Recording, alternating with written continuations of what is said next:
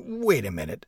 I'm in first class. Take me to first class, Edison Chang said contemptuously to the flight attendant escorting him to his seat.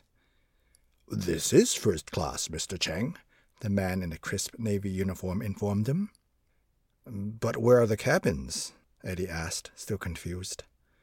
Mr. Chang, I'm afraid British Airways does not have private cabins in first class, but if you would allow me to show you some of the special features of your seat... No, that's fine.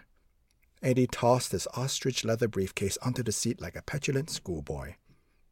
Buckety fuck the sacrifices I have to make for the bank today. Edison Chang, the pampered prince of private bankers, famous in Hong Kong society pages for his bon vivant lifestyle, his dapper wardrobe, his elegant wife Fiona, his photogenic children, and his superb lineage, his mother is Alexandra Young of the Singapore Youngs, was unaccustomed to such inconveniences. 5 hours ago, he had been interrupted during a... Central Los Angeles sometimes seems to me nothing more than a pattern, like a set of repeating blocks.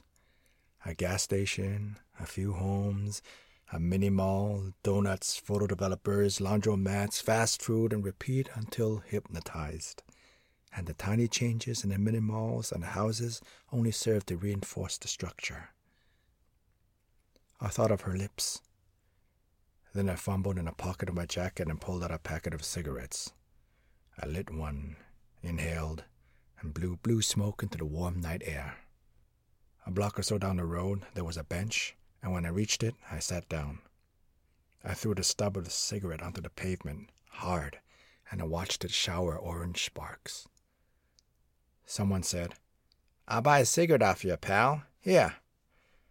A hand in front of my face, holding a quarter. I looked up. "Here, a quarter. That's a good price." I shook my head. I pulled out the pack of Marlboros, offered him. A well-known scientist, some say it was Bertrand Russell, once gave a public lecture on astronomy. He described how the Earth orbits around the Sun, and how the Sun, in turn, orbits around the center of a vast collection of stars called our galaxy.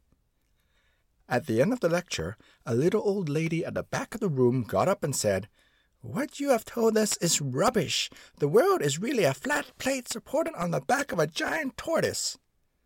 The scientist gave a superior smile before replying, "What is the turtle standing on?" "You're very clever, young man, very clever," said the old lady. "But it's turtles all the way down." Most people would find the picture...